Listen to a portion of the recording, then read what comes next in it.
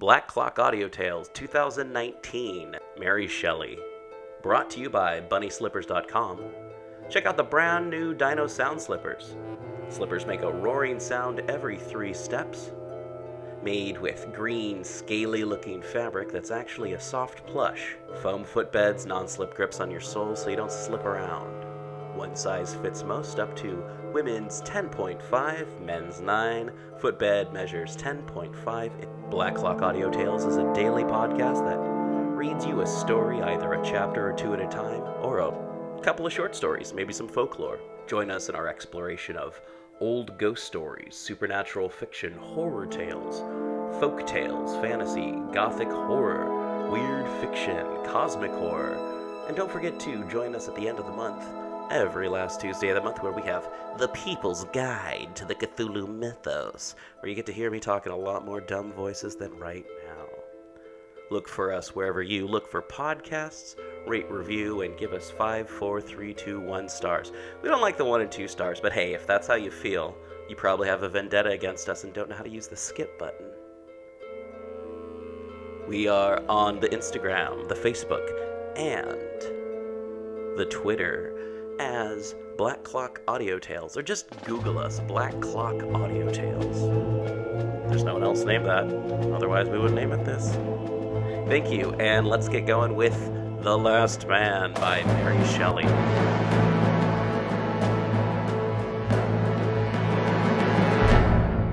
Recording by Stephanie Dupal de Martin. The Last Man by Mary Wollstonecraft Shelley, Volume 3, Chapter 9. Now, soft a while, have I arrived so near the end? Yes. It is all over now. A step or 2 over those new-made graves, and the wearisome way is done. Can I accomplish my task? Can I streak my paper with words capacious of the grand conclusion? Quit thy Cimmerian solitude. Bring with thee murky fogs from hell, which may drink up the day. Bring blight and pestiferous exhalations, which, entering the hollow caverns and breathing places of earth, may fill her stony veins with corruption, so that not only herbage may no longer flourish, the trees may rot, and the rivers run with gall, but the everlasting mountains be decomposed, and the mighty deep putrefy, and the genial atmosphere which clips and globe lose all powers of generation and sustenance. Do this, sad visaged power, while I write, while eyes read these pages. And who will read them? Beware, tender offspring of the reborn world. Beware, fair being with human heart, yet untamed by care and human brow, yet unploughed by time. Beware, lest the cheerful current of thy blood be checked, thy golden locks turn grey, thy sweet dimpling smiles be changed to fixed, harsh wrinkles. Let not day look on these lines, lest garish day waste, turn pale, and die. Seek a cypress grove, whose moaning boughs will be harmony befitting. Seek some cave, deep embowered in earth's darkened trails, where no light will penetrate, save that which struggles, red and flickering, through a single fissure, staining thy page with grimmest livery of death. There is a painful confusion in my brain, which refuses to delineate distinctly succeeding events. Sometimes the irradiation of my friend's gentle smile comes before me, and methinks its light spans and fills eternity. Then, again, I feel the gasping throes. We quitted Como, and in compliance with Adrian's earnest desire, we took Venice in our way to Rome. There was something to the English peculiarly attractive in the idea of this wave-encircled, island-enthroned city. We went down the Po and the Brenta in a boat, and the days proving intolerably hot, we rested in the bordering palaces during the day, travelling through the night, when darkness made the bordering banks indistinct, and our solitude less remarkable, when the wandering moon lit the waves that divided before our prow, and the night wind filled our sails, and the murmuring stream, waving trees, and swelling canvas accorded in harmonious strain. Clara, long overcome by excessive grief, had to a great degree cast aside her timid, cold reserve, and received our attentions with grateful tenderness, while Adrian with poetic fervour discoursed of the glorious nations of the dead, of the beauteous earth and the fate of man. She crept near him, drinking in his speech with silent pleasure. We banished from our talk, and as much as possible from our thoughts, the knowledge of our desolation. and it would be incredible to an inhabitant of cities, to one among a busy throng, to what extent we succeeded. It was as a man confined in a dungeon, whose small and grated rift at first renders the doubtful light more sensibly obscure, till, the visual orb having drunken the beam, and adapted itself to its scantiness, he finds that clear noon inhabits his cell. So we, a simple triad on empty earth, were multiplied to each other till we became all in all. We stood like trees whose roots are loosened by the wind, which support one another, leaning and clinging with increased fervour while the wintry storms howl. Thus we floated down the widening stream of the Po, sleeping when the cicale sang, awake with the stars. We entered the narrow banks of the Brenta and arrived at the shore of the Laguna at sunrise on the 6th of September. The bright orb slowly rose from behind its cupolas and towers, and shed its penetrating light upon the glassy waters. Wrecks of gondolas, and some few uninjured ones, were strewn on the beach at Fusina. We embarked in one of these for the widowed daughter of Ocean, who, abandoned and fallen, sat forlorn on her propping isles, looking towards the far mountains of Greece. We rowed lightly over the Laguna and entered Canale Grande. The tide ebbed suddenly from out the broken portals and violated halls of Venice. Seaweed and sea monsters were left on the blackened marble, while the salt ooze defaced the matchless works of art that adorned the walls, and the seagull flew out from the shattered window. In the midst of this appalling ruin of the monuments of man's power, nature asserted her ascendancy and shone more beauteous from the contrast. The radiant waters hardly trembled, while the rippling waves made many-sided mirrors to the sun. The blue immensity, seen beyond Lido, stretched far unspecked by boat, so tranquil, so lovely, that it seemed to invite us to quit the land strewn with ruins, and to seek refuge from sorrow and fear on its placid extent. We saw the ruins of this hapless city from the height of the tower of San Marco, immediately under us, and turned with sickening hearts to the sea, which, though it be a grave, rears no monument, discloses no ruin. Evening had come apace. The sun set in calm majesty behind the misty summits of the Apennines, and its golden and roseate hues painted the mountains of the opposite shore. "That land," said Adrian, "tinged with the last glories of the day, is Greece." Greece! The sound had a responsive chord in the bosom of Clara.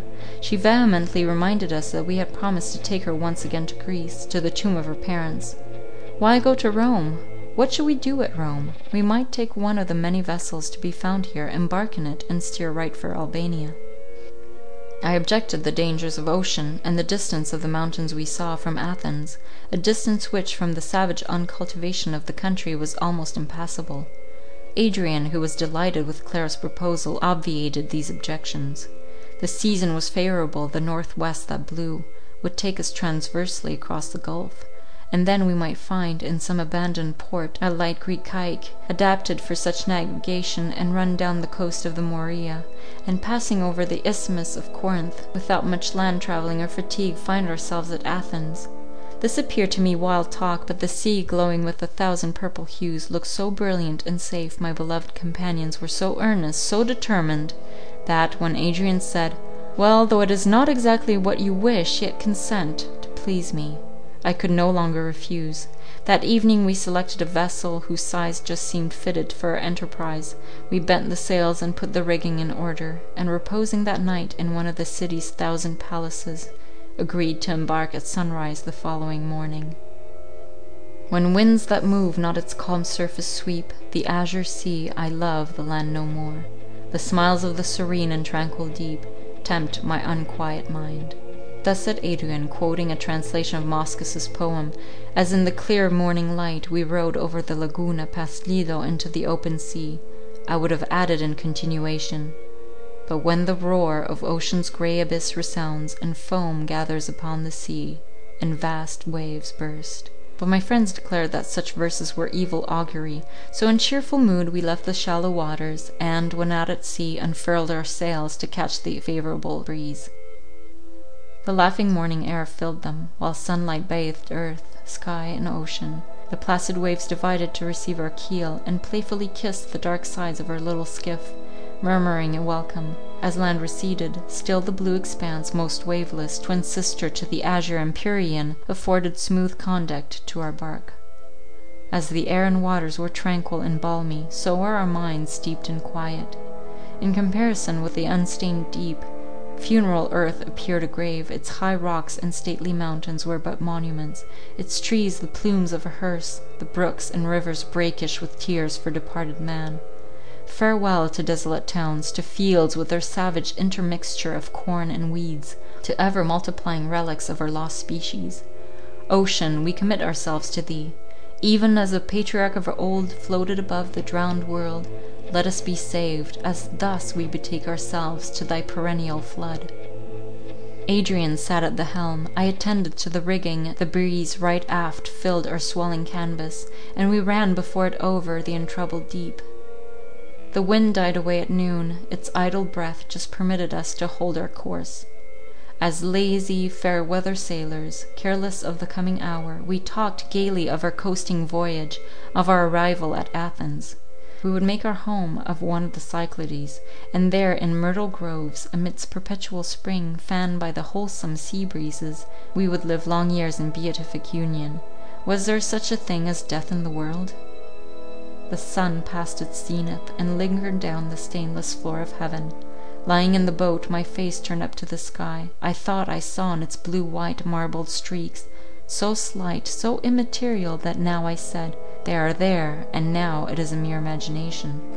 A sudden fear stung me while I gazed, and starting up and running to the prow, as I stood my hair was gently lifted on my brow. A dark line of ripples appeared to the east, gaining rapidly on us. My breathless remark to Adrian was followed by the flapping of the canvas as the adverse wind struck it and our boat lurched. Swift as speech, the web of the storm thickened overhead, the sun went down red, the dark sea was strewed with foam, and our skiff rose and fell in its increasing furrows.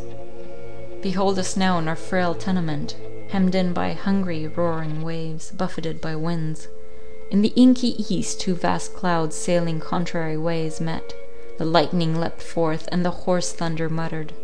Again in the south the clouds replied, and the forked stream of fire running along the black sky showed us the appalling piles of clouds, now met and obliterated by the heaving waves.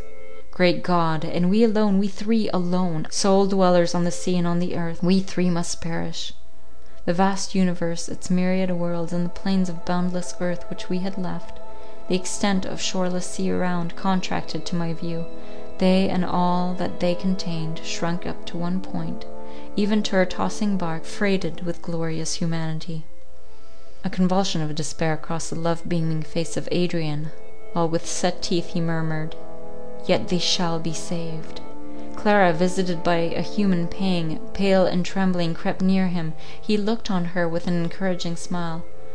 "Do you fear, sweet girl?" "Oh, do not fear. We shall soon be on shore." The darkness prevented me from seeing the changes of her countenance, but her voice was clear and sweet as she replied, "Why should I fear? Neither sea nor storm can harm us, if mighty destiny or the ruler of destiny does not permit. And then the stinging fear of surviving either of you is not here. One death will clasp us undivided." Meanwhile we took in all our sails save a gib, and as soon as we might without danger changed our course, running with the wind for the Italian shore. Dark night mixed everything. We hardly discerned the white crests of the murderous surges, except when lightning made brief noon and drank the darkness, showing us our danger and restoring us to double night. We were all silent, except when Adrian, as steersman, made an encouraging observation. Our little shell obeyed the rudder miraculously well and ran along on the top of the waves as if she had been an offspring of the sea, and the angry mother sheltered her endangered child. I sat at the prow watching our course, when suddenly I heard the waters break with redoubled fury. We were certainly near the shore. At the same time I cried, "About there!" and a broad lightning filling the concave showed us for one moment the level beach ahead, disclosing even the sands and stunted, ooze-sprinkled beds of reeds that grew at high water mark. Again it was dark, and we drew in our breath with such content as one may, who, while fragments of volcano-hurled rock darken the air, sees a vast mass ploughing the ground immediately at his feet. What to do we knew not. The breakers, here, there, everywhere encompassed us. They roared and dashed, and flung their hated spray in our faces. With considerable difficulty and danger we succeeded at length in altering our course, and stretched out from shore. I urged my companions to prepare for the wreck of our little skiff, and to bind themselves to some oar or spar which might suffice to float them. I was myself an excellent swimmer. The very sight of the sea was wont to raise in me such sensations as a huntsman experiences when he hears a pack of hounds in full cry. I loved to feel the waves wrap me and strive to overpower me, while I, lord of myself, moved this way or that in spite of their angry buffetings. Adrian also could swim, but the weakness of his frame prevented him from feeling pleasure in the exercise, or acquiring any great expertness. But what power could the strongest swimmer oppose to the overpowering violence of ocean and its fury? My efforts to prepare my companions were rendered nearly futile, for the roaring breakers prevented our hearing one another speak, and the waves that broke continually over our boat obliged me to exert all my strength in lading the water out as fast as it came in. The wild darkness, palpable and rayless, hemmed us round, dissipated only by the lightning. Sometimes we beheld thunderbolts, fiery red, fall into the sea, and at intervals vast spouts stooped from the clouds, churning the wild ocean which rose to meet them, while the fierce gale bore the wrack onwards, and they were lost in the chaotic mingling of sky and sea. Our gunwales had been torn away, our single sail had been rent to ribbons, and borne down the stream of the wind. We had cut away our mast, and lightened the boat of all she contained. Clara attempted to assist me in heaving the water from the hold, and as she turned her eyes to look on the lightning, I could discern by that momentary gleam that resignation had conquered every fear.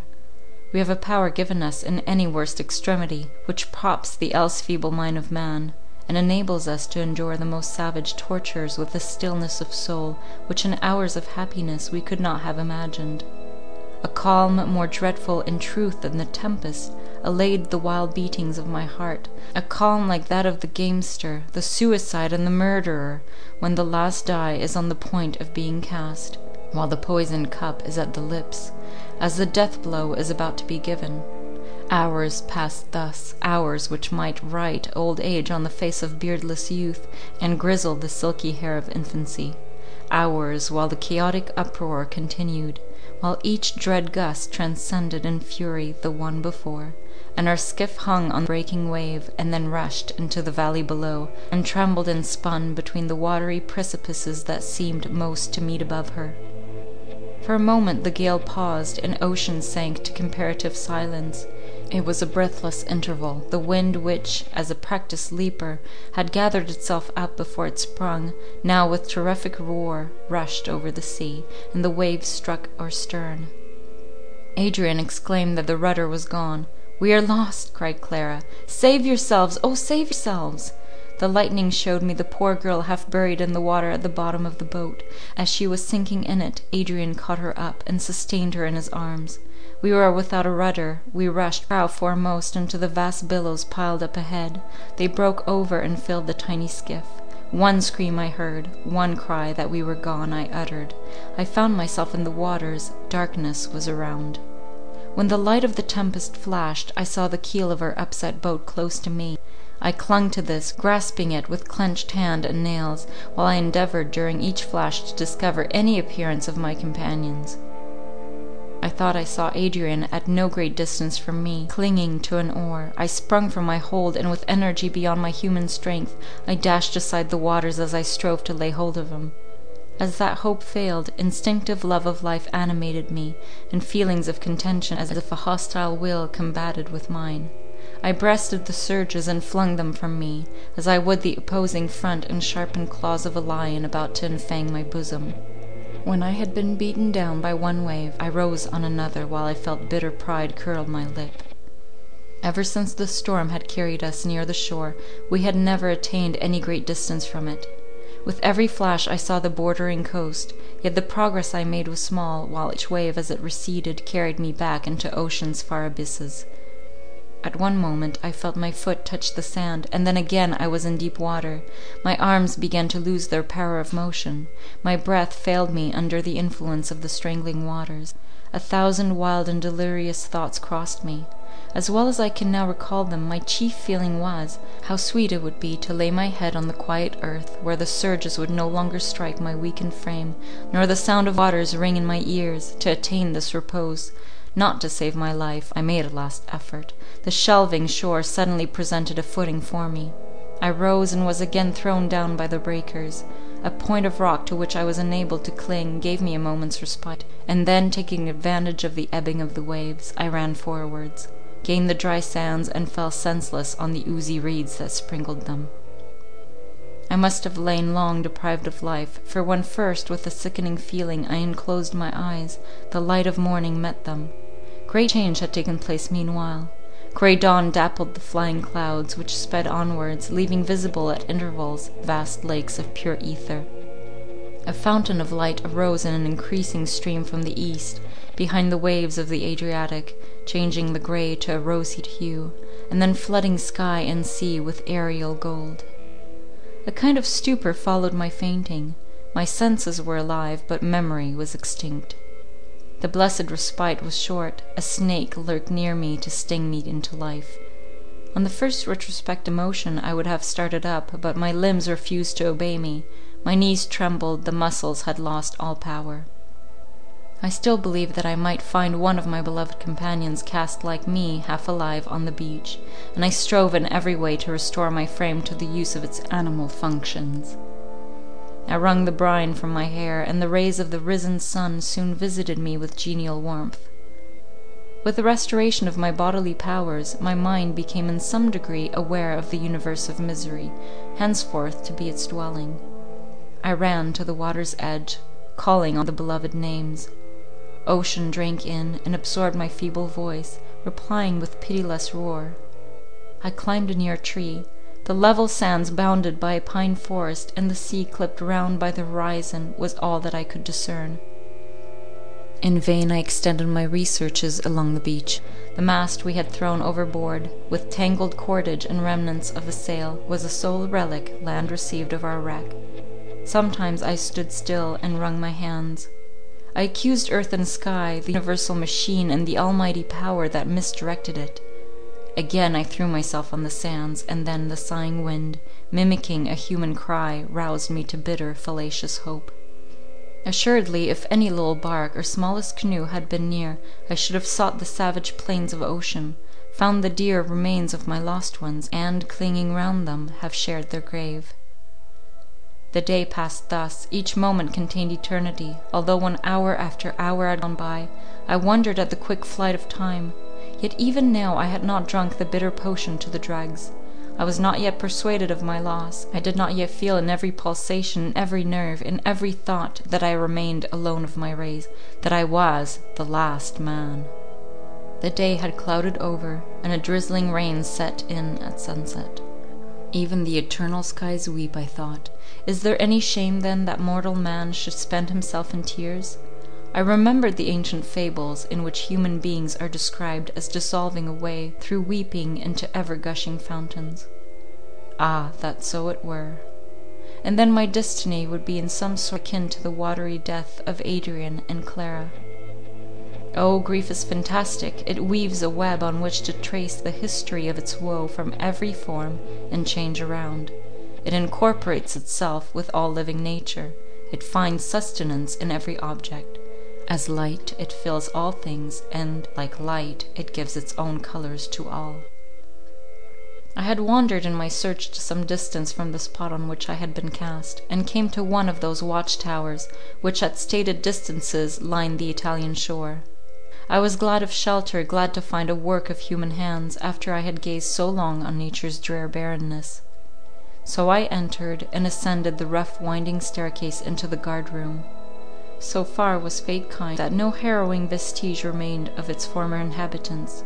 A few planks laid across 2 iron trestles, and strewed with the dried leaves of Indian corn, was the bed presented to me, and an open chest containing some half-mouldered biscuit awakened an appetite which perhaps existed before, but of which until now I was not aware. Thirst also, violent and parching, the result of the sea-water I had drank, and of the exhaustion of my frame, tormented me. Kind nature had gifted the supply of these wants with pleasurable sensations, so that I, even I, was refreshed and calmed, as I ate of this sorry fare, and drank a little of the sour wine which half filled the flask left in this abandoned dwelling. Then I stretched myself on the bed, not to be disdained by the victim of shipwreck. The earthy smell of the dried leaves was balm to my sense after the hateful odor of seaweed. I forgot my state of loneliness. I neither looked backward nor forward. My senses were hushed to repose.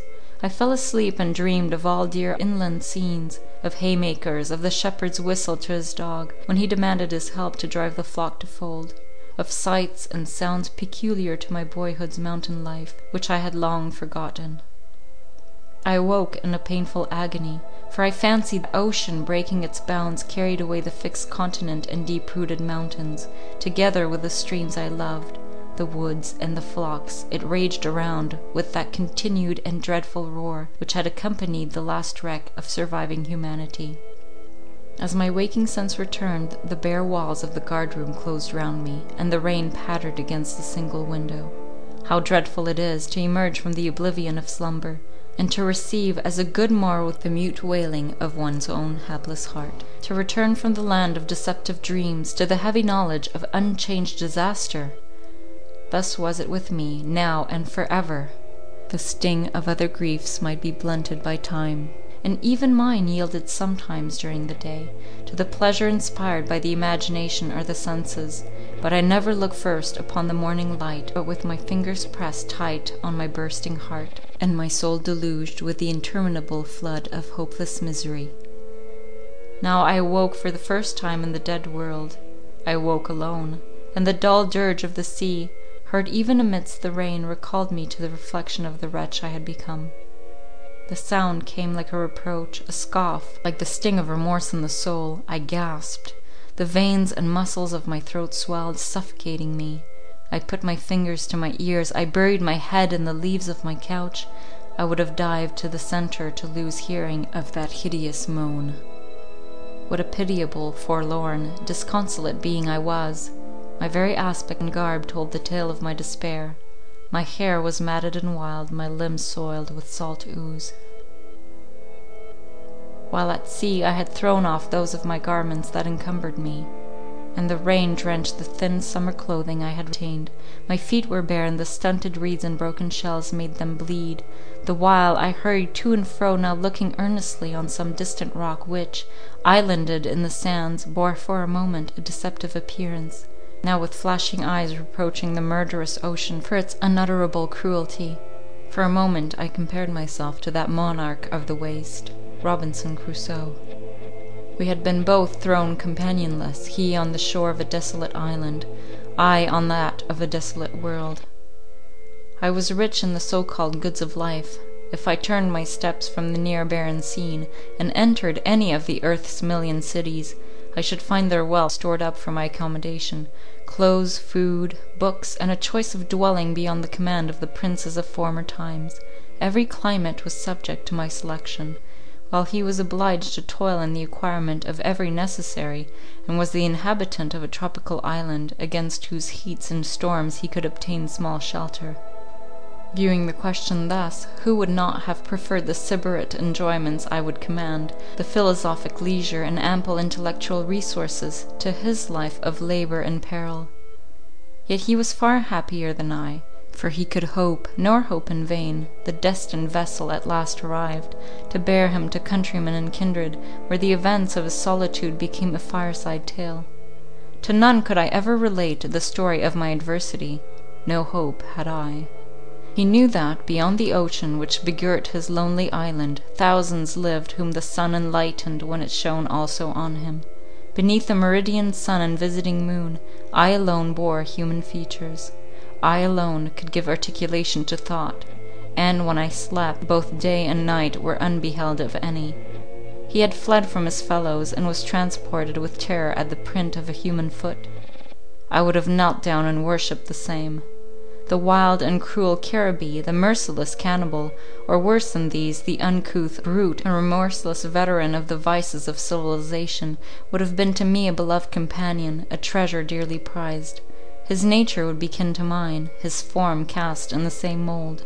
Human blood would flow in his veins. A human sympathy must link us forever. It cannot be that I shall never behold a fellow being more. Never! Never! Not in the course of years. Shall I wake and speak to none, pass the interminable hours, my soul islanded in the world, a solitary point, surrounded by vacuum? Will day follow day endlessly thus? No, no, a God rules the world. Providence has not exchanged its golden scepter for an aspic's sting. Away, let me fly from the ocean grave, let me depart from this barren nook, paled in as it is from access by its own desolateness. Let me tread once again the paved towns, step over the threshold of man's dwellings, and most certainly I shall find this thought a horrible vision, a maddening but evanescent dream. I entered Ravenna, the town nearest to the spot whereon I had been cast, before the second sun had set on the empty world. I saw many living creatures, oxen and horses and dogs, but there was no man among them. I entered a cottage, it was vacant. I ascended the marble stairs of a palace, the bats and the owls were nestled in the tapestry. I stepped softly, not to awaken the sleeping town. I rebuked a dog, that by yelping disturbed the sacred stillness. I would not believe that all was as it seemed. The world was not dead, but I was mad. I was deprived of sight, hearing, and sense of touch.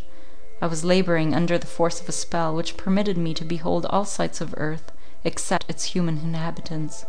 They were pursuing their ordinary labors. Every house had its inmate, but I could not perceive them. If I could have deluded myself into a belief of this kind, I should have been far more satisfied. But my brain, tenacious of its reason, refused to lend itself to such imaginations, and though I endeavoured to play the antic to myself, I knew that I, the offspring of man, during long years one among many, now remained sole survivor of my species. The sun sank behind the western hills. I had fasted since the preceding evening, but, though faint and weary, I loathed food, nor ceased, while yet a ray of light remained, to pace the lonely streets. Night came on, and sent every living creature but me to the bosom of its mate. It was my solace to blunt my mental agony by personal hardship. Of the 1,000 beds around, I would not seek the luxury of one. I lay down on the pavement. A cold marble step served me for a pillow. Midnight came, and then, though not before, did my wearied lids shut out the sight of the twinkling stars, and their reflex on the pavement near. Thus I passed the second night of my desolation. End of chapter 9. Hey listeners, sorry for the interruption. More The Last Man coming up. But before that, I'd like to thank you for listening. We'd love to hear from you and your suggestions for future episodes and topic ideas at facebook.com/blackclockaudio. Help support the show by keeping it paywall free by going to paypal.me/pgttcm and donate $1 or $5 to pgttcm.podbean.com and become a patron. We'll never ask you for your info or ask you to fill out a survey or just tell your friends about us. That's all we ask. Do you have no cash to donate? That's fine, neither do we. Help the show by sharing, rating, liking, or 5-star giving wherever you get your podcasts from. You can always buy a cool shirt from pgttcm.threadless.com, and if you're wondering, hey, what's all this PGTTCM stuff about? People's Guide to the Cthulhu Mythos is our monthly end-of-the-month show where we talk to Cthulhu Mythos writers, game designers, talk about various aspects of the Cthulhu Mythos, going from the Big Bang to the cooling of our sun, just the whole kit and caboodle. From the perspective of Earthlings, of course. Next month is going to be Ambrose Bitter Bierce, one of my favorite weird fiction authors who also wrote Civil War tales and spooky dooky stories, and also, Occurrence at Owl Creek Bridge, that story your 8th or 9th grade English teacher made you read. Yeah, Ambrose Bierce, but we won't hold that against him. It's a good story, though. And in August, we're going to have Anyone But Derleth Cthulhu Mythos, non-Derlethian mythos stories, and more about August Derleth himself and Arkham House Publishing, and pretty much, kind of talk about why everyone makes fun of August Derleth, but Without him, there's some stuff that would be missing. September, Bronte. Oh yeah, it's gonna be all about the Brontes. And of course, we'll more than likely have Andrew Grace talking about the Brontes again, because Andrew Grace likes to talk about the Brontes. October, nothing but spooky stories that you can play all October long, and maybe even December and November when it's even darker and scarier.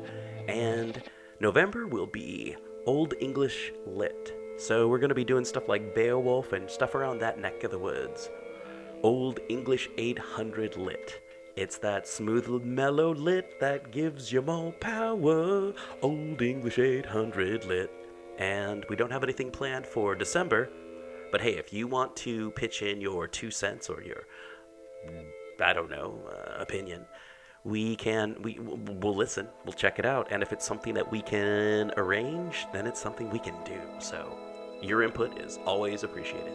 Thank you so much. And back to Mary Shelley's The Last Man. Recording by Christine Blashford, www.sidepodcast.com. The Last Man by Mary Wollstonecraft Shelley. Volume 3, Chapter 10. I awoke in the morning, just as the higher windows of the lofty houses received the first beams of the rising sun. The birds were chirping, perched on the window sills and deserted thresholds of the doors. I awoke, and my first thought was, Adrian and Clara are dead. I no longer shall be hailed by their good morrow, or pass the long day in their society. I shall never see them more. The ocean has robbed me of them, stolen their hearts of love from their breasts, and given over to corruption what was dearer to me than light, or life, or hope. I was an untaught shepherd boy when Adrian deigned to confer on me his friendship. The best years of my life had been passed with him. All I had possessed of this world's goods, of happiness, knowledge, or virtue, I owed to him. He had, in his person, his intellect, and rare qualities, given a glory to my life, which without him it had never known. Beyond all other beings he had taught me that goodness, pure and single, can be an attribute of man. It was a sight for angels to congregate to behold, to view him lead, govern, and solace the last days of the human race. My lovely Clara also was lost to me, she who last of the daughters of man exhibited all those feminine and maiden virtues which poets, painters, and sculptors have in their various languages strove to express. Yet as far as she was concerned, could I lament that she was removed in early youth from the certain advent of misery? Pure she was of soul, and all her intents were holy, but her heart was the throne of love, and the sensibility her lovely countenance expressed was the prophet of many woes, not the less deep and drear because she would have for ever concealed them. These two wondrously endowed beings had been spared from the universal wreck, to be my companions during the last year of solitude. I had felt, while they were with me, all their worth. I was conscious that every other sentiment, regret, or passion had by degrees merged into a yearning, clinging affection for them. I had not forgotten the sweet partner of my youth, mother of my children, my adored Idris, but I saw at least a part of her spirit alive again in her brother, and after that by Evelyn's death I had lost what most dearly recalled her to me, I enshrined her memory in Adrian's form, and endeavoured to confound the two dear ideas. I sound the depths of my heart, and try in vain to draw thence the expressions that can typify my love for those remnants of my race. If regret and sorrow came athwart me, as well it might in our solitary and uncertain state, the clear tones of Adrian's voice and his fervent look dissipated the gloom. Or I was cheered unaware by the mild content and sweet resignation Clara's cloudless brow and deep blue eyes expressed. They were all to me, the suns of my benighted soul, repose in my weariness, slumber in my sleepless woe. Ill, most ill, with disjointed words, bare and weak, have I expressed the feeling with which I clung to them. I would have wound myself like ivy inextricably round them, so that the same blow might destroy us. I would have entered and been a part of them, so that, if the dull substance of my flesh were thought, even now I had accompanied them to their new and incommunicable abode. Never shall I see them more. I am bereft of their dear converse, bereft of sight of them.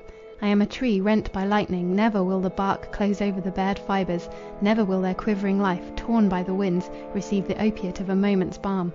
I am alone in the world. But that expression as yet was less pregnant with misery than that Adrian and Clara are dead. The tide of thought and feeling rolls on for ever the same, though the banks and shapes around which govern its course and the reflection in the wave vary. Thus the sentiment of immediate loss in some sort decayed, while that of utter, irremediable loneliness grew on me with time. 3 days I wandered through Ravenna, now thinking only of the beloved beings who slept in the oozy caves of ocean, now looking forward on the dread blank before me, shuddering to make an onward step, writhing at each change that marked the progress of the hours. For 3 days I wandered to and fro in this melancholy town. I passed whole hours in going from house to house, listening whether I could detect some lurking sign of human existence. Sometimes I rang at a bell, it tinkled through the vaulted rooms, and silence succeeded to the sound. I called myself hopeless, yet still I hoped, and still disappointment ushered in the hours, intruding the cold sharp steel which first pierced me, into the aching, festering wound. I fed like a wild beast, which seizes its food only when stung by intolerable hunger. I did not change my garb, or seek the shelter of a roof during all those days. Burning heats, nervous irritation, a ceaseless but confused flow of thought, sleepless nights and days, instinct with a frenzy of agitation, possessed me during that time. As the fever of my blood increased, a desire of wandering came upon me. I remember that the sun had set on the 5th day after my wreck, when, without purpose or aim, I quitted the town of Ravenna. I must have been very ill. Had I been possessed by more or less of delirium, that night had surely been my last, for, as I continued to walk on the banks of the Mantone, whose upward course I followed, I looked wistfully on the stream, acknowledging to myself that its pellucid waves could medicine my woes for ever, and was unable to account to myself for my tardiness in seeking their shelter from the poisoned arrows of thought that were piercing me through and through. I walked a considerable part of the night, and excessive weariness at length conquered my repugnance to the availing myself of the deserted habitations of my species. The waning moon which had just risen showed me a cottage, whose neat entrance and trim garden reminded me of my own England. I lifted up the latch of the door and entered. A kitchen first presented itself, where, guided by the moonbeams, I found materials for striking a light. Within this was a bedroom. The couch was furnished with sheets of snowy whiteness, the wood piled on the hearth, and an array as for a meal might almost have deceived me into the dear belief that I had here found what I had so long sought, one survivor, a companion for my loneliness, a solace to my despair. I steeled myself against the delusion. The room itself was vacant. It was only prudent, I repeated to myself, to examine the rest of the house. I fancied that I was proof against the expectation, yet my heart beat audibly as I laid my hand on the lock of each door, and it sunk again when I perceived in each the same vacancy. Dark and silent they were as vaults, so I returned to the first chamber, wondering what sightless host had spread the materials for my repast and my repose. I drew a chair to the table, and examined what the viands were of which I was to partake. In truth it was a death feast. The bread was blue and mouldy, the cheese lay a heap of dust. I did not dare examine the other dishes. A troop of ants passed in a double line across the tablecloth. Every utensil was covered with dust, with cobwebs, and myriads of dead flies. These were objects each and all betokening the fallaciousness of my expectations. Tears rushed into my eyes. Surely this was a wanton display of the power of the destroyer. What had I done, that each sensitive nerve was thus to be anatomized? Yet why complain more now than ever? This vacant cottage revealed no new sorrow. The world was empty. Mankind was dead. I knew it well. Why quarrel therefore with an acknowledged and stale truth? Yet, as I said, I had hoped in the very heart of despair, so that every new impression of the hard-cut reality on my soul brought with it a fresh pang, telling me the yet unstudied lesson, that neither change of place nor time could bring alleviation to my misery, but that as I now was, I must continue, day after day, month after month, year after year, while I lived. I hardly dared conjecture what space of time that expression implied. It is true I was no longer in the first blush of manhood, neither had I declined far in the vale of years. Men have accounted mine the prime of life. I had just entered my 37th year. Every limb was as well knit, every articulation as true, as when I had acted the shepherd on the hills of Cumberland, and with these advantages I was to commence the train of solitary life. Such were the reflections that ushered in my slumber on that night. The shelter, however, and less disturbed repose which I enjoyed, restored me the following morning to a greater portion of health and strength than I had experienced since my fatal shipwreck. Among the stores I had discovered on searching the cottage the preceding night, was a quantity of dried grapes. These refreshed me in the morning, as I left my lodging and proceeded towards a town which I discerned at no great distance. As far as I could divine, it must have been Forli. I entered with pleasure its wide and grassy streets. All, it is true, pictured the excess of desolation, yet I loved to find myself in those spots which had been the abode of my fellow creatures. I delighted to traverse street after street, to look up at the tall houses, and repeat to myself, once they contained beings similar to myself. I was not always the wretch I am now. The wide square of Forli, the arcade around it, its light and pleasant aspect cheered me. I was pleased with the idea that if the earth should be again peopled, we, the lost race, would, in the relics left behind, present no contemptible exhibition of our powers to the newcomers. I entered one of the palaces, and opened the door of a magnificent saloon. I started. I looked again with renewed wonder. What wild-looking, unkempt, half-naked savage was that before me? The surprise was momentary. I perceived that it was I myself whom I beheld in a large mirror at the end of the hall. No wonder that the lover of the princely Idris should fail to recognise himself in the miserable object there portrayed. My tattered dress was that in which I had crawled half alive from the tempestuous sea. My long and tangled hair hung in elf locks on my brow. My dark eyes, now hollow and wild, gleamed from under them. My cheeks were discoloured by the jaundice which, the effect of misery and neglect, suffused my skin, and were half hid by a beard of many days' growth.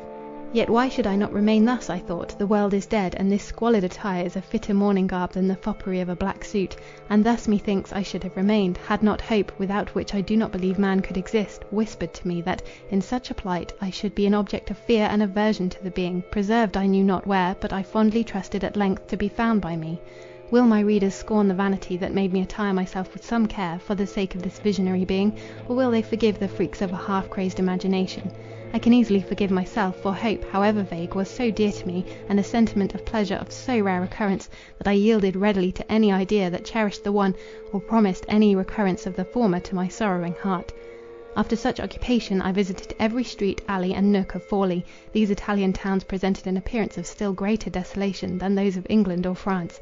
Plague had appeared here earlier, it had finished its course, and achieved its work much sooner than with us. Probably the last summer had found no human being alive, in all the tract included between the shores of Calabria and the northern Alps. My search was utterly vain, yet I did not despond. Reason, methought, was on my side, and the chances were by no means contemptible that there should exist in some part of Italy a survivor like myself, of a wasted, depopulate land. As therefore I rambled through the empty town, I formed my plan for future operations. I would continue to journey on towards Rome. After I should have satisfied myself by a narrow search that I left behind no human being in the towns through which I passed, I would write up in a conspicuous part of each with white paint, in 3 languages, that Verney, the last of the race of Englishmen, had taken up his abode in Rome. In pursuance of this scheme, I entered a painter's shop, and procured myself the paint. It is strange that so trivial an occupation should have consoled and even enlivened me, but grief renders one childish, despair fantastic. To this simple inscription I merely added the adjuration, "Friend, come, I wait for thee. Deh, vieni, ti aspetto." On the following morning, with something like hope for my companion, I quitted Forli on my way to Rome. Until now, agonizing retrospect and dreary prospects for the future had stung me when awake, and cradled me to my repose. Many times I had delivered myself up to the tyranny of anguish, many times I resolved a speedy end to my woes, and death by my own hands was a remedy whose practicability was even cheering to me. What could I fear in the other world? If there were a hell, and I were doomed to it, I should come an adept to the sufferance of its tortures. The act were easy, the speedy and certain end of my deplorable tragedy. But now these thoughts faded before the newborn expectation. I went on my way, not as before, feeling each hour, each minute, to be an age instinct with incalculable pain. As I wandered along the plain at the foot of the Apennines, through their valleys and over their bleak summits, my path led me through a country which had been trodden by heroes, visited and admired by thousands. They had, as a tide, receded, leaving me blank and bare in the midst. But why complain? Did I not hope? So I schooled myself, even after the enlivening spirit had really deserted me, and thus I was obliged to call up all the fortitude I could command, and that was not much, to prevent a recurrence of that chaotic and intolerable despair that had succeeded to the miserable shipwreck, that had consummated every fear, and dashed to annihilation every joy. I rose each day with the morning sun, and left my desolate inn. As my feet strayed through the unpeopled country, my thoughts rambled through the universe, and I was least miserable when I could, absorbed in reverie, forget the passage of the hours. Each evening, in spite of weariness, I detested to enter any dwelling, there to take up my nightly abode. I have sat hour after hour at the door of the cottage I had selected, unable to lift the latch, and meet face to face blank desertion within. Many nights, though autumnal mists were spread around, I passed under an ilex. Many times I have supped on arbutus berries and chestnuts, making a fire gypsy-like on the ground, because wild natural scenery reminded me less acutely of my hopeless state of loneliness. I counted the days, and bore with me a peeled willow wand, on which, as well as I could remember, I had notched the days that had elapsed since my wreck, and each night I added another unit to the melancholy sum. I had toiled up a hill which led to Spoleto. Around was spread a plain, encircled by the chestnut-covered Apennines. A dark ravine was on one side, spanned by an aqueduct, whose tall arches were rooted in the dell below, and attested that man had once deigned to bestow labour and thought here, to adorn and civilize nature. Savage and grateful nature, which in wild sport defaced his remains, protruding her easily renewed and fragile growth of wild flowers and parasite plants around his eternal edifices. I sat on a fragment of rock and looked round. The sun had bathed in gold the western atmosphere, and in the east the clouds caught the radiance, and budded into transient loveliness. It set on a world that contained me alone for its inhabitant. I took out my wand, I counted the marks. 25 were already traced, 25 days had already elapsed since human voice had gladdened my ears, or human countenance met my gaze.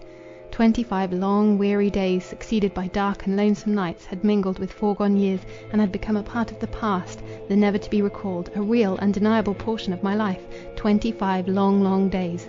Why this was not a month? Why talk of days, or weeks, or months? I must grasp years in my imagination, if I would truly picture the future to myself. 3, 5, 10, 20, 50 anniversaries of that fatal epoch might elapse, every year containing 12 months, each of more numerous calculation in a diary than the 25 days gone by. Can it be? Will it be? We had been used to look forward to death tremulously, wherefore, but because its place was obscure? But more terrible, and far more obscure, was the unveiled course of my lone futurity. I broke my wand, I threw it from me, I needed no recorder of the inch and barley corn growth of my life, while my unquiet thoughts created other divisions than those ruled over by the planets, and in looking back on the age that had elapsed since I had been alone, I disdained to give the name of days and hours to the throes of agony which had in truth portioned it out. I hid my face in my hands. The twitter of the young birds going to rest, and their rustling among the trees, disturbed the still evening air. The crickets chirped, the aziolo cooed at intervals. My thoughts had been of death, these sounds spoke to me of life. I lifted up my eyes, a bat wheeled round, the sun had sunk behind the jagged line of mountains, and the paly crescent moon was visible, silver white, amidst the orange sunset, and accompanied by one bright star, prolonged thus the twilight. A herd of cattle passed along in the dell below, untended, towards their watering place. The grass was rustled by a gentle breeze, and the olive woods, mellowed into soft masses by the moonlight, contrasted their sea green with the dark chestnut foliage. Yes, this is the earth. There is no change, no ruin, no rent made in her verdurous expanse. She continues to wheel round and round, with alternate night and day, through the sky, though man is not her adorner or inhabitant. Why could I not forget myself like one of those animals, and no longer suffer the wild tumult of misery that I endure? Yet, what a deadly breach yawns between their state and mine! Have not they companions? Have not they each their mate, their cherished young, their home, which though unexpressed to us, is, I doubt not, endeared and enriched, even in their eyes, by the society which kind nature has created for them? It is I only that am alone, I on this little hilltop, gazing on plain and mountain recess, on sky and its starry population, listening to every sound of earth and air and murmuring wave. I only cannot express to any companion my many thoughts, nor lay my throbbing head on any loved bosom, nor drink from meeting eyes an intoxicating dew that transcends the fabulous nectar of the gods. Shall I not then complain? Shall I not curse the murderous engine which has mowed down the children of men, my brethren? Shall I not bestow a malediction on every other of nature's offspring, which dares live and enjoy while I live and suffer? Ah, no, I will discipline my sorrowing heart to sympathy in your joys. I will be happy because ye are so. Live on, ye innocents, nature's selected darlings. I am not much unlike to you. Nerves, pulse, brain, joint, and flesh, of such am I composed, and ye are organized by the same laws. I have something beyond this, but I will call it a defect, not an endowment, if it leads me to misery while ye are happy. Just then there emerged from a near copse 2 goats and a little kid by the mother's side. They began to browse the herbage of the hill. I approached near to them, without their perceiving me. I gathered a handful of fresh grass and held it out. The little one nestled close to its mother, while she timidly withdrew. The male stepped forward, fixing his eyes on me. I drew near, still holding out my lure, while he, depressing his head, rushed at me with his horns. I was a very fool, I knew it, yet I yielded to my rage. I snatched up a huge fragment of rock. It would have crushed my rash foe. I poised it, aimed it, then my heart failed me. I hurled it wide of the mark. It rolled clattering among the bushes into dell. My little visitants, all aghast, galloped back into the covert of the woods, while I, my very heart bleeding and torn, rushed down the hill, and by the violence of bodily exertion, sought to escape from my miserable self. No, no, I will not live among the wild scenes of nature, the enemy of all that lives. I will seek the towns, Rome, the capital of the world, the crown of man's achievements. Among its storied streets, hallowed ruins, and stupendous remains of human exertion, I shall not, as here, find everything forgetful of man, trampling on his memory, defacing his works, proclaiming from hill to hill and vale to vale, by the torrents freed from the boundaries which he imposed, by the vegetation liberated from the laws which he enforced, by his habitation abandoned to mildew and weeds, that his power is lost, his race annihilated for ever. I hailed the Tiber, for that was, as it were, an unalienable possession of humanity. I hailed the wild Campagna, for every rood had been trod by man, and its savage uncultivation, of no recent date, only proclaimed more distinctly his power, since he had given an honourable name and sacred title to what else would have been a worthless barren tract. I entered eternal Rome by the Porta del Popolo, and saluted with awe its time-honoured space. The wide square, the churches near, the long extent of the Corso, the near eminence of Trinita de Monte, appeared like fairy work. They were so silent, so peaceful, and so very fair. It was evening, and the population of animals which still existed in this mighty city had gone to rest. There was no sound, save the murmur of its many fountains, whose soft monotony was harmony to my soul. The knowledge that I was in Rome soothed me, that wondrous city, hardly more illustrious for its heroes and sages, than for the power it exercised over the imaginations of men. I went to rest that night, the eternal burning of my heart quenched, my senses tranquil.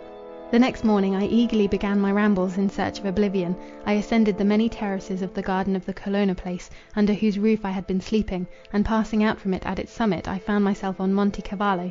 The fountain sparkled in the sun, the obelisk above pierced the clear dark blue air. The statues in each side, the works as they are inscribed, of Phidias and Praxiteles, stood in undiminished grandeur, representing Castor and Pollux, who with majestic power tamed the rearing animal at their side. If those illustrious artists had in truth chiselled these forms, how many passing generations had their giant proportions outlived? And now they were viewed by the last of the species, they were sculptured to represent and deify. I had shrunk into insignificance in my own eyes, as I considered the multitudinous beings these stone demigods had outlived. But this afterthought restored me to dignity in my own conception. The sight of the poetry eternized in those statues took the sting from the thought, arraying it only in poetic ideality. I repeated to myself, I am in Rome. I behold and, as it were, familiarly converse with the wonder of the world, sovereign mistress of the imagination, majestic and eternal survivor of millions of generations of extinct men. I endeavoured to quiet the sorrows of my aching heart, by even now taking an interest in what in my youth I had ardently longed to see. Every part of Rome is replete with relics of ancient times. The meanest streets are strewed with truncated columns, broken capitals, Corinthian and Ionic, and sparkling fragments of granite or porphyry. The walls of the most penurious dwellings enclose a fluted pillar or ponderous stone, which once made part of the palace of the Caesars, and the voice of dead time in still vibrations is breathed from these dumb things, animated and glorified as they were by man. I embraced the vast columns of the temple of Jupiter Stator, which survives in the open space that was the Forum, and leaning my burning cheek against its cold durability, I tried to lose the sense of present misery and present desertion, by recalling to the haunted cell of my brain vivid memories of times gone by. I rejoiced at my success, as I figured Camillus, the Gracchi, Cato, and last the heroes of Tacitus, which shine meteors of surpassing brightness during the murky night of the empire. As the verses of Horace and Virgil, or the glowing periods of Cicero, thronged into the open gates of my mind, I felt myself exalted by long-forgotten enthusiasm. I was delighted to know that I beheld the scene which they beheld, the scene which their wives and mothers and crowds of the unnamed witnessed, while at the same time they honoured, applauded, or wept for these matchless specimens of humanity. At length then I had found a consolation. I had not vainly sought the storied precincts of Rome, I had discovered a medicine for my many and vital wounds. I sat at the foot of these vast columns. The Colosseum, whose naked ruin is robed by nature in a verdurous and glowing veil, lay in the sunlight on my right. Not far off to the left was the tower of the Capitol. Triumphal arches, the falling walls of many temples, strewed the ground at my feet. I strove, I resolved, to force myself to see the plebeian multitude and lofty patrician forms congregated around, and as the diorama of ages passed across my subdued fancy, they were replaced by the modern Roman, the Pope in his white stole, distributing benedictions to the kneeling worshippers, the friar in his cowl, the dark-eyed girl, veiled by her mezzera, the noisy sunburnt rustic, leading his herd of buffaloes and oxen to the Campo Vaccino. The romance with which, dipping our pencils in the rainbow hues of sky and transcendent nature, we to a degree gratuitously endow the Italians, replaced the solemn grandeur of antiquity. I remembered the dark monk and floating figures of the Italian, and how my boyish blood had thrilled at the description. I called to mind Corinna ascending the Capitol to be crowned, and passing from the heroine to the author, reflected how the enchantress spirit of Rome held sovereign sway over the minds of the imaginative, until it rested on me, sole remaining spectator of its wonders. I was long wrapped by such ideas, but the soul wearies of a pauseless flight, and stooping from its wheeling circuits round and round this spot, suddenly it fell 10,000 fathom deep into the abyss of the present, into self-knowledge, into tenfold sadness. I roused myself, I cast off my waking dreams, and I, who just now could almost hear the shouts of the Roman throng, and was hustled by countless multitudes, now beheld the desert ruins of Rome sleeping under its own blue sky. The shadows lay tranquilly on the ground, sheep were grazing untended on the Palatine, and a buffalo stalked down the sacred way that led to the Capitol. I was alone in the Forum, alone in Rome, alone in the world. Would not one living man, one companion in my weary solitude, be worth all the glory and remembered power of this time-honoured city? Double sorrow, sadness bred in Cimmerian caves robed my soul in a mourning garb. The generations I had conjured up to my fancy contrasted more strongly with the end of all, the single point in which, as a pyramid, the mighty fabric of society had ended, while I, on the giddy height, saw vacant space around me. From such vague laments I turned to the contemplation of the minutiae of my situation. So far I had not succeeded in the sole object of my desires, the finding a companion for my desolation. Yet I did not despair. It is true that my inscriptions were set up for the most part in insignificant towns and villages, yet even without these memorials it was possible that the person, who like me should find himself alone in a depopulate land, should, like me, come to Rome. The more slender my expectation was, the more I chose to build on it, and to accommodate my actions to this vague possibility. It became necessary, therefore, that for a time I should domesticate myself at Rome. It became necessary that I should look my disaster in the face, not playing the schoolboy's part of obedience without submission, enduring life, and yet rebelling against the laws by which I lived. Yet how could I resign myself? Without love, without sympathy, without communion with any, how could I meet the morning sun, and with it trace its oft-repeated journey to the evening shades? Why did I continue to live? Why not throw off the weary weight of time, and with my own hand let out the fluttering prisoner from my agonized breast? It was not cowardice that withheld me, for the true fortitude was to endure, and death had a soothing sound accompanying it, that would easily entice me to enter its demesne. But this I would not do. I had, from the moment I had reasoned on the subject, instituted myself the subject of fate, and the servant of necessity, the visible laws of the invisible God. I believed that my obedience was the result of sound reasoning, pure feeling, and an exalted sense of the true excellence and nobility of my nature. Could I have seen in this empty earth, in the seasons and their change, the hand of a blind power only, most willingly would I have placed my head on the sod, and closed my eyes on its loveliness for ever. But fate had administered life to me. When the plague had already seized on its prey, she had dragged me by the hair from out the strangling waves. By such miracles she had brought me for her own. I admitted her authority, and bowed to her decrees. If, after mature consideration, such was my resolve, it was doubly necessary that I should not lose the end of life, the improvement of my faculties, and poison its flow by repinings without end. Yet how cease to repine, since there was no hand near to extract the barbed spear that had entered my heart of hearts? I stretched out my hand, and it touched none whose sensations were responsive to mine. I was girded, walled in, vaulted over, by sevenfold barriers of loneliness. Occupation alone, if I could deliver myself up to it, would be capable of affording an opiate to my sleepless sense of woe. Having determined to make Rome my abode, at least for some months, I made arrangements for my accommodation. I selected my home. The Colonna Palace was well adapted for my purpose. Its grandeur, its treasure of paintings, its magnificent halls were objects soothing and even exhilarating. I found the granaries of Rome well stored with grain, and particularly with Indian corn. This product, requiring less art in its preparation for food, I selected as my principal support. I now found the hardships and lawlessness of my youth turned to account. A man cannot throw off the habits of 16 years. Since that age, it is true, I had lived luxuriously, or at least surrounded by all the conveniences civilization afforded, but before that time I had been as uncouth a savage as the wolf-bred founder of old Rome, and now in Rome itself, robber and shepherd propensities, similar to those of its founder, were of advantage to its sole inhabitant. I spent the morning riding and shooting in the Campagna. I passed long hours in the various galleries. I gazed at each statue, and lost myself in a reverie before many a fair Madonna or beauteous nymph. I haunted the Vatican, and stood surrounded by marble forms of divine beauty. Each stone deity was possessed by sacred gladness, and the eternal fruition of love. They looked on me with unsympathizing complacency, and often in wild accents I reproached them for their supreme indifference, for they were human shapes, the human form divine was manifest in each fairest limb and lineament. The perfect moulding brought with it the idea of colour and motion. Often, half in bitter mockery, half in self-delusion, I clasped their icy proportions, and coming between Cupid and his Psyche's lips, pressed the unconceiving marble. I endeavoured to read. I visited the libraries of Rome. I selected a volume, and choosing some sequestered shady nook on the banks of the Tiber, or opposite the fair temple in the Borghese gardens, or under the old pyramid of Cestius, I endeavoured to conceal me from myself, and immerse myself in the subject traced on the pages before me. As if in the same soil you plant nightshade and a myrtle tree, they will each appropriate the mould, moisture, and air administered for the fostering their several properties, so did my grief find sustenance and power of existence and growth in what else had been divine manna, to feed radiant meditation. Ah, while I streak this paper with the tale of what my so-named occupations were, while I shape the skeleton of my days, my hand trembles, my heart pants, and my brain refuses to lend expression, or phrase, or idea, by which to image forth the veil of unutterable woe that clothed these bare realities. O worn and beating heart, may I dissect thy fibres, and tell how in each unmitigable misery, sadness dire, repinings and despair existed. May I record my many ravings, the wild curses I hurled at torturing nature, and how I have passed days shut out from light and food, from all except the burning hell alive in my own bosom.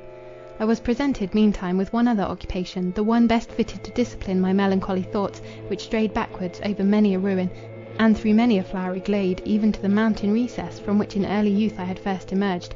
During one of my rambles through the habitations of Rome, I found writing materials on a table in an author's study. Parts of a manuscript lay scattered about. It contained a learned disquisition on the Italian language, one page an unfinished dedication to posterity, for whose profit the writer had sifted and selected the niceties of this harmonious language, to whose everlasting benefit he bequeathed his labours. I also will write a book, I cried, for whom to read, to whom dedicate it? And then with silly flourish, what so capricious and childish as despair, I wrote, Dedication to the illustrious dead, shadows, arise and read your fall, behold the history of the last man. Yet will not this world be repeopled, and the children of a saved pair of lovers, in some to me unknown and unattainable seclusion, wandering to these prodigious relics of the anti-pestilential race, seek to learn how beings so wondrous in their achievements, with imaginations infinite and powers godlike, had departed from their home to an unknown country? I will write and leave in this most ancient city this world's sole monument, a record of these things. I will leave a monument of the existence of Verney, the last man. At first I thought only to speak of plague, of death, and last of desertion, but I lingered fondly on my early years, and recorded with sacred zeal the virtues of my companions. They have been with me during the fulfilment of my task. I have brought it to an end. I lift my eyes from my paper. Again they are lost to me. Again I feel that I am alone. A year has passed since I have been thus occupied. The seasons have made their wonted round, and decked this eternal city in a changeful robe of surpassing beauty. A year has passed, and I no longer guess at my state or my prospects. Loneliness is my familiar, sorrow my inseparable companion. I have endeavoured to brave the storm. I have endeavoured to school myself to fortitude. I have sought to imbue myself with the lessons of wisdom. It will not do. My hair has become nearly grey. My voice, unused now to utter sound, comes strangely on my ears. My person, with its human powers and features, seemed to me a monstrous excrescence of nature. How express in human language a woe human being until this hour never knew? How give intelligible expression to a pang none but I could ever understand? No one has entered Rome, none will ever come. I smile bitterly at the delusion I have so long nourished, and still more, when I reflect that I have exchanged it for another as delusive, as false, but to which I now cling with the same fond trust. Winter has come again, and the gardens of Rome have lost their leaves. The sharp air comes over the Campagna, and has driven its brute inhabitants to take up their abode in the many dwellings of the deserted city. Frost has suspended the gushing fountains, and Trevi has stilled her eternal music. I had made a rough calculation, aided by the stars, by which I endeavoured to ascertain the first day of the new year. In the old outworn age, the sovereign pontiff was used to go in solemn pomp, and mark the renewal of the year by driving a nail in the gate of the temple of Janus. On that day I ascended St. Peter's, and carved on its topmost stone the era 2100, last year of the world. My only companion was a dog, a shaggy fellow, half water and half shepherd's dog, whom I found tending sheep in the Campagna. His master was dead, but nevertheless he continued fulfilling his duties in expectation of his return. If a sheep strayed from the rest, he forced it to return to the flock, and sedulously kept off every intruder. Riding in the Campagna, I had come upon his sheep-walk, and for some time observed his repetition of lessons learned from man, now useless though unforgotten. His delight was excessive when he saw me. He sprung up to my knees, he capered round and round, wagging his tail with the short quick bark of pleasure. He left his fold to follow me, and from that day has never neglected to watch by and attend on me, showing boisterous gratitude whenever I caressed or talked to him. His pattering steps and mine alone were heard when we entered the magnificent extent of nave and aisle of St. Peter's. We ascended the myriad steps together, when on the summit I achieved my design, and in rough figures noted the date of the last year. I then turned to gaze on the country, and to take leave of Rome. I had long determined to quit it, and I now formed the plan I would adopt for my future career after I had left this magnificent abode. A solitary being is by instinct a wanderer, and that I would become. A hope of amelioration always attends on change of place, which would even lighten the burthen of my life. I had been a fool to remain in Rome all this time, Rome noted for malaria, the famous caterer for death. But it was still possible that, could I visit the whole extent of earth, I should find in some part of the wide extent a survivor. Methought the seaside was the most probable retreat to be chosen by such a one. If left alone in an inland district, still they could not continue in the spot where their last hopes had been extinguished. They would journey on, like me, in search of a partner for their solitude, till the watery barrier stopped their further progress. To that water, cause of my woes, perhaps now to be their cure, I would betake myself. Farewell, Italy! Farewell, thou ornament of the world, matchless Rome, the retreat of the solitary one during long months, to civilized life, to the settled home and succession of monotonous days, farewell! Peril will now be mine, and I hail her as a friend. Death will perpetually cross my path, and I will meet him as a benefactor. Hardship, inclement weather, and dangerous tempests will be my sworn mates. Ye spirits of storm, receive me; ye powers of destruction, open wide your arms, and clasp me for ever. If a kinder power have not decreed another end, so that after long endurance I may reap my reward, and again feel my heart beat near the heart of another like to me. Tiber, the road which is spread by nature's own hand, threading her continent, was at my feet, and many a boat was tethered to the banks. I would, with a few books, provisions, and my dog, embark in one of these, and float down the current of the stream into the sea, and then, keeping near land, I would coast the beauteous shores and sunny promontories of the blue Mediterranean, pass Naples, along Calabria, and would dare the twin perils of Scylla and Charybdis, then with fearless aim, for what had I to lose, skim ocean's surface towards Malta and the further Cyclades.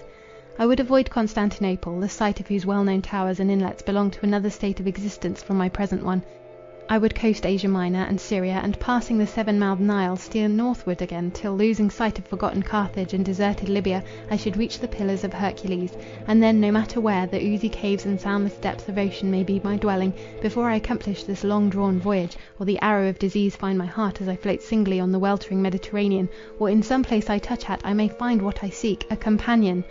Or if this may not be, to endless time, decrepit and grey-headed, youth already in the grave with those I love, the lone wanderer will still unfurl his sail and clasp the tiller, and, still obeying the breezes of heaven, for ever round another and another promontory, anchoring in another and another bay, still ploughing seedless ocean, leaving behind the verdant land of native Europe, adown the towny shore of Africa, having weathered the fierce seas of the Cape, I may moor my worn skiff in a creek, shaded by spicy groves of the odorous islands of the far Indian Ocean. These are wild dreams, yet since, now a week ago, they came on me, as I stood on the height of St. Peter's, they have ruled my imagination. I have chosen my boat, and laid in my scant stores. I have selected a few books, the principal are Homer and Shakespeare, but the libraries of the world are thrown open to me, and in any port I can renew my stock. I form no expectation of alteration for the better, but the monotonous present is intolerable to me. Neither hope nor joy are my pilots, restless despair and fierce desire of change lead me on. I long to grapple with danger, to be excited by fear, to have some task, however slight or voluntary, for each day's fulfilment. I shall witness all the variety of appearance that the elements can assume. I shall read fair augury in the rainbow, menace in the cloud, some lesson or record dear to my heart in everything. Thus, around the shores of deserted earth, while the sun is high and the moon waxes or wanes, angels, the spirits of the dead, and the ever-open eye of the Supreme, will behold the tiny bark freighted with Verney, the last man. End of Volume 3, Chapter 10, and end of The Last Man by Mary Wollstonecraft Shelley.